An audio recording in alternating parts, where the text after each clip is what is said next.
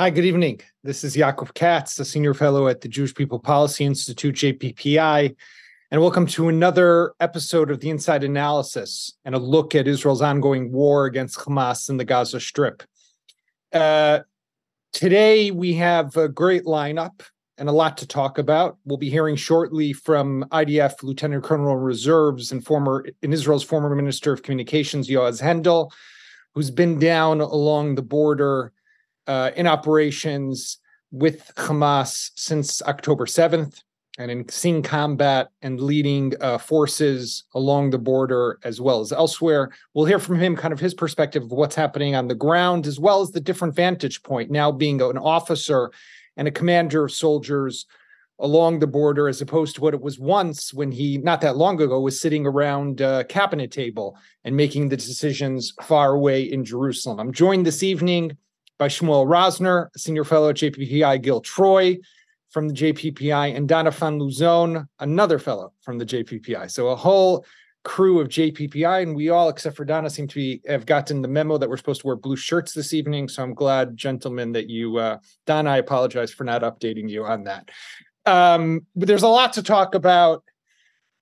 I don't know where we can even begin. I'll just say one word and then we'll go to Yoaz's interview, but I'll leave you with some thought that maybe we can all talk about after. The comment that was made today by a minister in the Israeli government, Amichai Eliyahu, about the possibility of using nuclear weapons as a potential option for how to deal with the Gaza Strip is obviously absurd, should never have been made.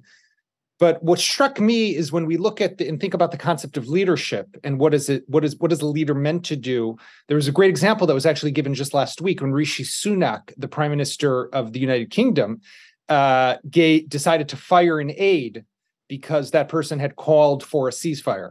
And that was against the policy that his government was pushing at the time and still continues to push with its great support. And really, despite everything that we're seeing on the streets of London, amazing support for the state of Israel, fired an aide for just daring to call for a ceasefire.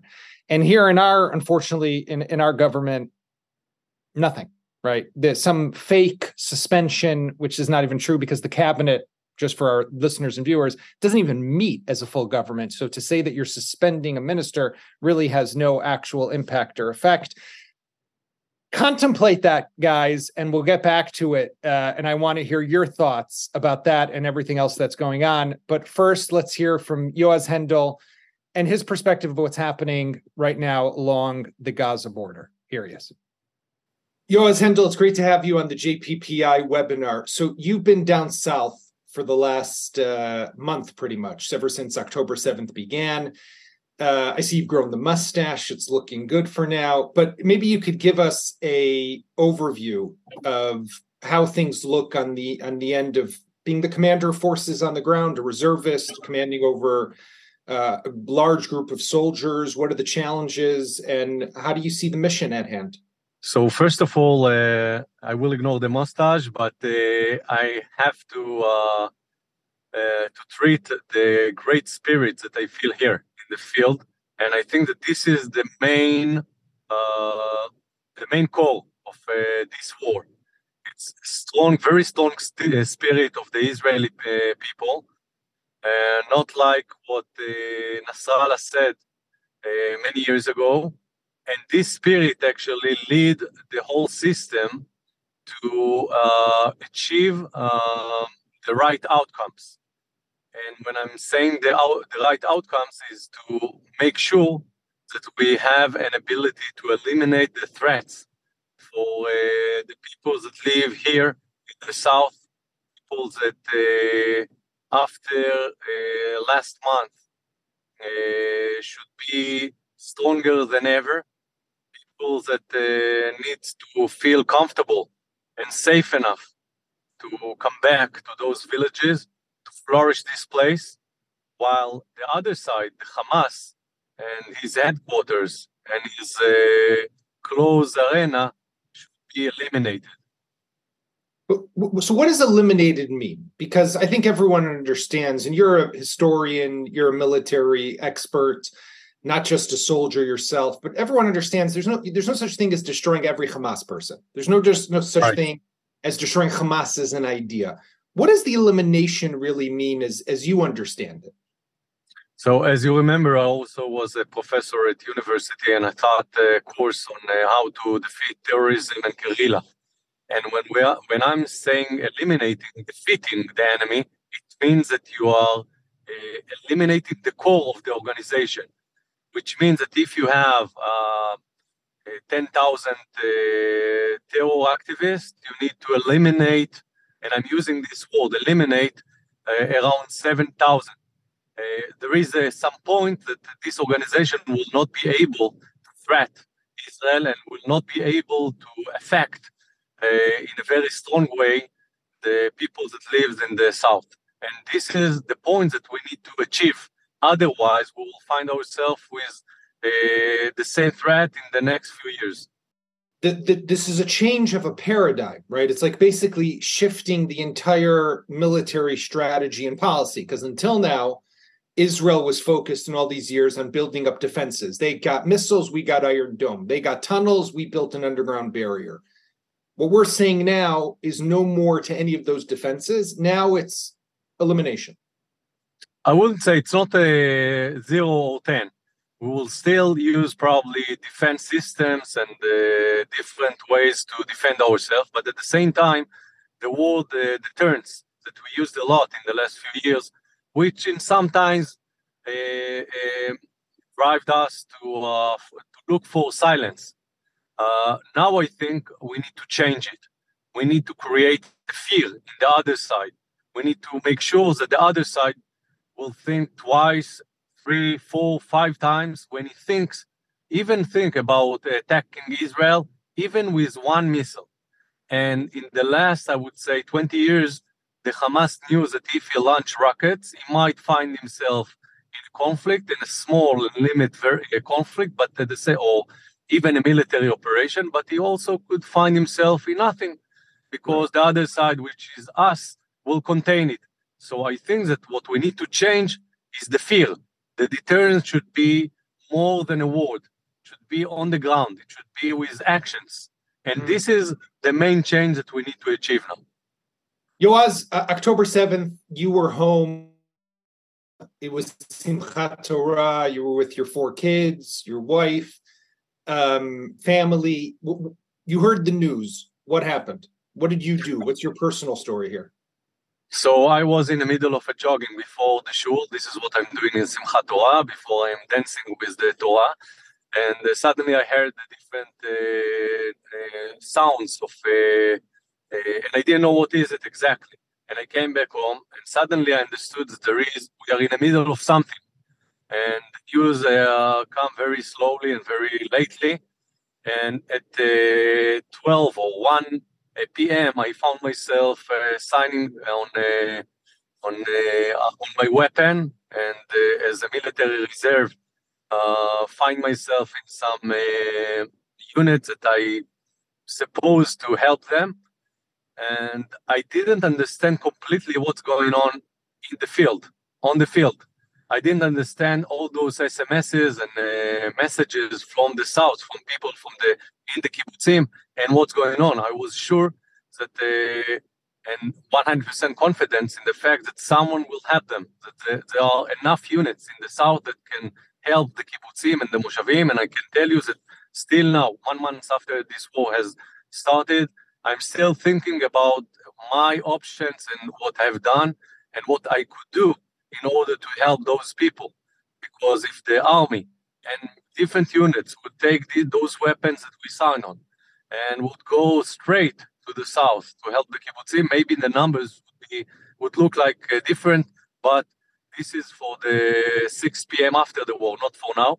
For now, we have only one mission, is to defeat the Hamas and to make sure that we have ability to rebuild this area, to make sure that those kibbutzim and the yeshuvim be strong than ever. And as I see it, those are the main 2 steps. After that, we have a lot of things to do in Israel to change, to make sure that we are ready enough to the next step. Never again. This sentence is full of meaning today.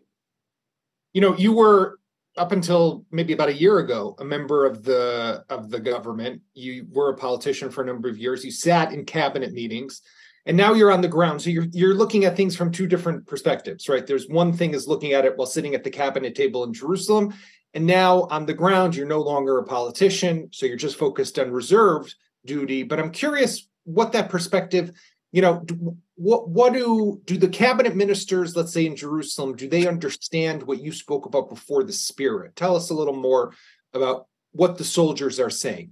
They want to go all the way, right? Yeah, they want to go all the way, but I cannot separate completely between my background and what I'm doing now, my military mission, but I can tell you that I'm focusing only on my military mission and not on what's going on in Jerusalem. I just trying to encourage them to come here as much as they can in order to understand. And there are some phenomena that people, the decision makers should understand on the ground. This great spirit, those volunteers that come in from all over Israel to join the reserve duty, those volunteers that come in to help the kibbutzim, to help in agriculture, or just to bring food or gear or military gear or whatever, those people are actually leading the country to another stage. Those people are actually, I would say, maintaining the Zionistic spirit. And suddenly, we all figured out, we all understood that for many months or many years, all of us, from right and from left, we were focusing on the wrong missions, right. And now it's time to focus only on one mission, on the military mission to defeat Hamas, and at the same time to understand that there will be day after, and the spirit should transfer also to Jerusalem, and for sure to the days after this war. Okay, one last question, Yoaz. A few years ago, you wrote a book. You and I wrote a book together a bunch of years ago, but you wrote a book called Abba Yotzei L'Miluim, right? Dad goes to reserve duty. By the way, it could become a bestseller now. There's so many fathers who are in the reserves, but you have 4 kids at home. So I'm just curious also from the personal perspective, what's it like being a month away and the kids are home, your wife she's a doctor. It's a lot going, like how do you manage that personal aspect? So I have no personal aspect when I'm here, but my wife, of course, she has, and it's not that easy to manage with 4 kids. 2 of them are teenagers, but I'm trying to call them as much as I can, and they are missing me, and I'm missing them. And this is part of the challenge that those people that serving in the reserve duty cope with. And I hope that in the next months we'll find those people in some short vacations back at home. But at the end of the day, it's not normal. It's not normal that someone leaves his home and his place and his work and going to 1 month or 2 months to fight with a terror organization, ISIS, as we call it. It's not normal that a terror activist killing kids and women. It's not normal that a democratic, modern, liberal state like Israel should cope with phenomena that maybe belong to the dark ages. And everything is not normal, but we are finding the light. And the light is the great spirit that we spoke about. The light is the fact that people here are willing to risk their life in order to protect other people. As we called in Hebrew, Arvut Hadadit, and Yaakov, maybe you can translate it. Helping one another. Everybody helps one another. Exactly. And those values that maybe we forgot for a while, those values are rising again. And I think that it's giving me a lot of, I would say, an optimistic vision on the future. In this stage, when I saw and my team and other soldiers here saw so many horrible views, now there is some light in this event, and I hope that we will be able to use this light and to use this spirit in order to rebuild what we need to build, and we need some. Yoaz Hendel, former Minister of Communications, now a Lieutenant Colonel in the IDF Reserves. Thanks very much for joining us. Thank you very much. Okay, so that was Yoaz Hendel, also caught up with the mustache fad that's going on in the IDF. I'm sure many of you, if you haven't, for our viewers and listeners, you should check out Google the Mustache and Glorious Bastards music, whatever, based on the Quentin Tarantino. For some humor, when the war humor begins, at least you can laugh. Getting back to what I opened with. So Shmuel, let's start with you for a moment. I mean, militarily today, not huge movements. Israel had that window of giving some humanitarian corridor of sorts. The Americans still pushing very much for a ceasefire. But looking politically at what's happening, and there was a big poll over the weekend also that showed Netanyahu tanking, Gantz taking off in the other direction. Bennett potentially would get 17 seats if he were to run. And then this Amichai Eliyahu, I mean, for lack of a better term, pigua, it's like just the last thing that Netanyahu would need, like a terrorist attack from within. What do you make of this just complete lack of control of what's happening politically? Well, the poll that was published at the end of the week pretty much continues a trend that we've seen in the last 4 weeks, and we've been talking about this. We have a government that does not have much trust from the public. It has the support of the public as long as it fights the war against Hamas, but not the trust of the public. And this was evident in the poll. And the fact that this poll or a different poll showed growing support for Naftali Bennett, former Prime Minister Naftali Bennett, as a possible or even probable candidate in the next election is testimony to the fact that people are looking for options. They're looking for alternatives. Supporters of Bennett come mostly from the right, center-right, and center, and these are people who do not want the parties on the right, Likud and right of Likud, and might not feel quite comfortable with the centrist tendency of Benny Gantz, so they're looking for something in between the Mamlachti camp and Likud, and Bennett could be an alternative. As for Minister Amichai Eliyahu, look, it's important to put these things in context. This is an insignificant minister sitting on top of an insignificant ministry and not thinking straight. I think by this point, we all realize that he made a huge error by saying what he did.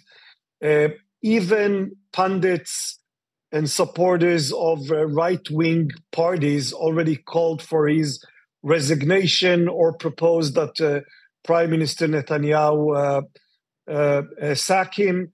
Clearly, he should not have said what he did. I would add that this is one nugget that could give us a hint of what expects us after the war is over, by which to say differences and gaps and ideological divisions in Israel did not disappear when the war started. They are still very much in play. Amichai Eliyahu does represent a radical part of the Israeli public. And when the war is over and we will have to go back, and we will have to go back to debating, what arrangements are, can govern Gaza, what arrangements are necessary for the rest of the territories, for Judea and Samaria. When the Americans come forward and say, okay, we supported the war, now we expect you to come forward and join a peace process, then we are going to see these divisions come to the fore, and we are going to see people such as Minister Eliyahu and his supporters and the parties to which he belongs fighting against other Israelis who might have other conclusions. We don't know yet exactly what type of conclusions Israelis are drawing from the catastrophe of October 7th and the ensuing war.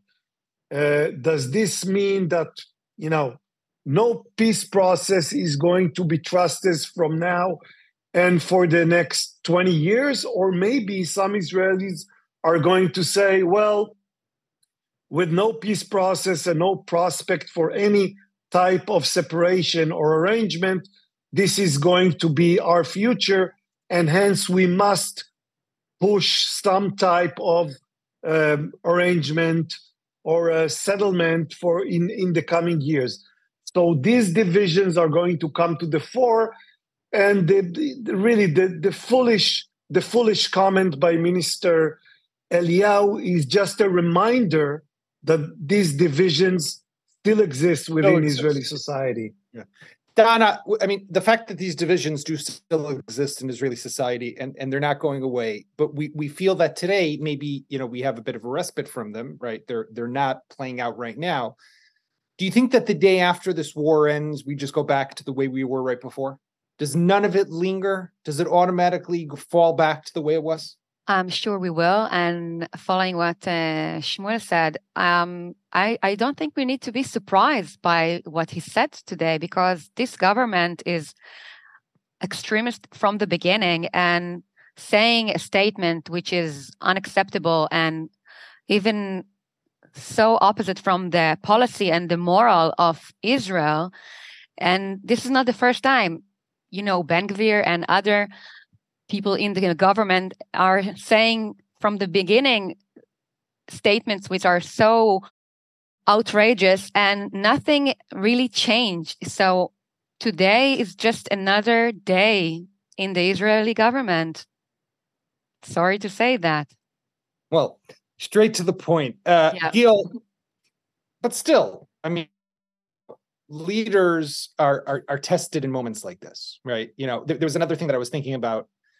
I don't think Netanyahu has gone to a single shiva. I don't think he's gone to a single funeral. I don't think he's met with, I'm actually doing this call, nothing special about me. I'm doing this webinar not from my home office where I usually do. I'm at a hotel in Tel Aviv because I came here to visit friends who were evacuated from their kibbutz and wasn't going to make it back in time to Jerusalem. I mean, nothing special about me. That's what everyone's doing, right? Visiting. He hasn't visited the people who were evacuated and were kicked and were removed from their homes. Now, face up. Yeah, of course, they're going to yell at you. They're going to scream at you. They're going to curse you. But isn't that what a leader is meant to do? Yes. Look, we've been saying this is what leadership looks like when we see Joe Biden saying, don't. And I have to push my brother's column. My brother, Tevi Troy, wrote a column in the Washington Examiner talking about how Joe Biden had certain staffers saying, wait, slow down. We need a balanced statement. And he said, no.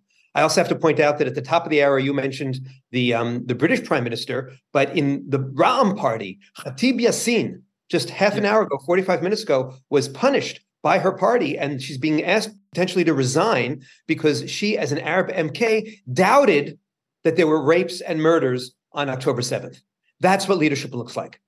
And I agree with Dana and Shmuel that part of the issue has to do with the political divisions in the country. But one of the things that I'm not as humble as Shmuel. I don't want to know what the Israeli public is thinking. I want to tell the Israeli public what to think. And one of the things we need to start doing is, last week we talked about the importance of good governance, and it doesn't even translate well into Hebrew. We also have to start talking about tonal leadership, that in the last couple of years, we've allowed a tone of aggression, of disrespect, of threats from the left and from the right to let all the political genies out. And we've seen what it does to our national soul, and we've seen what it does even to our defense posture. And I hope that the day after, even as we fall back into some of the old political positions, we also say, wait a minute, we really need a change. And one other dimension, if I may, is that even though Netanyahu finally did speak up and say these words are unacceptable, and even though we've seen a massive repudiation of those words, I know that there are so many haters out there at Yale, at Princeton, we've been talking about the universities, in the media. They're going to take that quotation and use that to define Israel. That is actually a litmus test for them, and it shows how much they lack integrity. But it also is an important reminder to us that while I think on certain issues like a humanitarian ceasefire, which to me is a contradiction in terms, because terrorists don't deserve humanitarian ceasefires. Human beings do, but we've given too many of those. It's like a healthy cancer, right? You can't take a pause, and certainly until our hostages are freed and our hostages are given a humanitarian ceasefire, we can't really go there. So yes, we have to, on certain things, hold the line really, really well. But there's no need for us to have forced errors. There's no unforced errors. There's no need for us to give a gift to the haters. And that was just a gift to the haters unnecessarily, and also was an immoral statement. But it gives every one of our leaders an opportunity to say, we have red lines. They're not red lines imposed on by the United Nations or by the United States even, but they're imposed on by our own souls. And unfortunately, over the last couple of years, too many of us have forgotten about the importance of the national soul. I want to shift gears for a moment. Donna, last week, just like I think it was a Friday, pretty much, the National Security Council put out a warning saying to Israelis, don't go anywhere, right? We're used to being told, don't go to Arab countries, don't go to Turkey, don't go to enemy states. Now we're being told not to travel anywhere because of everything that's going on around the world. That was a big statement, right? What does that mean for Israel? I was, to be honest, when I saw that message and they say don't travel anywhere and don't show Jewish or Israeli markers, I was completely horrified. I was like, what does it mean not to go anywhere and not to show I am Jewish or an Israeli? It means to deny my identity, not to show who I am. I'm supposed to be afraid to show who we are. It's not normal. And we see the rise of the anti-Semitism, and we see pictures of houses in different places. And I saw a picture of a house in Paris with the sign of the Magen David on it. It's like they are marking us again, saying, don't go anywhere, don't use your Israeli signs, and we are marking you. And I was saying, what's going on here? We said never again after the Holocaust, and we had the October 7th, and now that. But after 2 days, like last night, I saw the same picture of the house in Paris with the Magen David sign, and I saw that the Jewish people there made something so beautiful and powerful. Around the Jewish sign, the Magen David, they draw flags. And they wrote, Am Yisrael Chai, the Israeli people is alive. And I was thinking, this is it. Like, things are not going to be the same. We are not going to be afraid to show our identity. We have a country. We have a flag. It's not just an Israeli Magen David. So, and you can see that people now are fighting to avoid their identity. This is exactly why you can see on the website and Instagram and Twitter, people are changing their profile picture to the Magen David, to the flags, by saying, we are not going to be afraid. We are not going to hide our identity. And I was so happy with this really powerful, so intelligent response to the drawing of the marking of the signs on the houses. Obviously the anti-Semitism that's around the world is deeply, deeply disturbing. And I think it's a challenge for everyone. I had a phone call from a friend of mine today who said, after living in Israel for 20 years, I've started to think of whether maybe I should leave the country. And I said, well, look around the world. I'm not sure anywhere is much safer if you want to be a Jew who publicly identifies as a Jew. But that's for a different conversation. Shmuel, I want to go back to you though, and talk about Blinken for a moment. So Blinken was here on Thursday, Friday, and back again today in Ramallah. Had the meetings over the weekend in Amman with foreign ministers.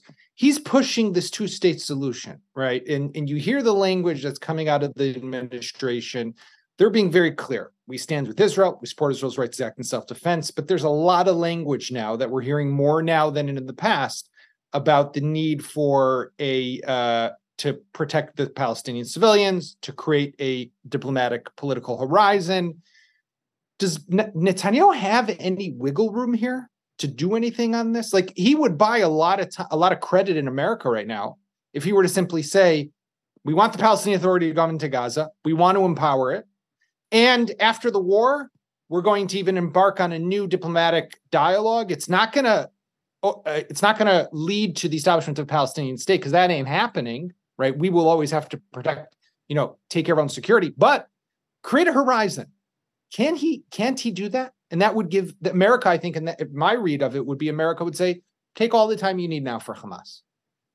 Well, I think there are considerations here for both sides that are some of which are geopolitical or diplomatic, and some of which are clearly political.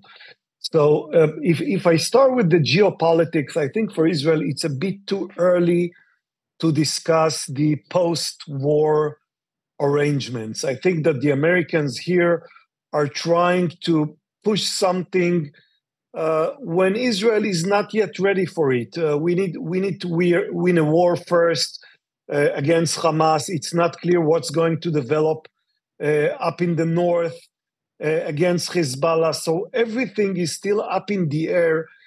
And beginning to talk now about possible, negotiations or peace processes or future arrangements in Gaza and Judea and Samaria seems a bit premature to me. I think it also, soon Gil will tell us what Israelis ought to think. But what they think now is that it's premature to have such discussion. Israelis might be reminded of the 1991 First Gulf War, when the Americans assembled a huge coalition against Saddam Hussein in Iraq, and immediately afterwards decided to go to the Madrid process and assemble this coalition, try to push this coalition forward and initiate a peace process in the Middle East.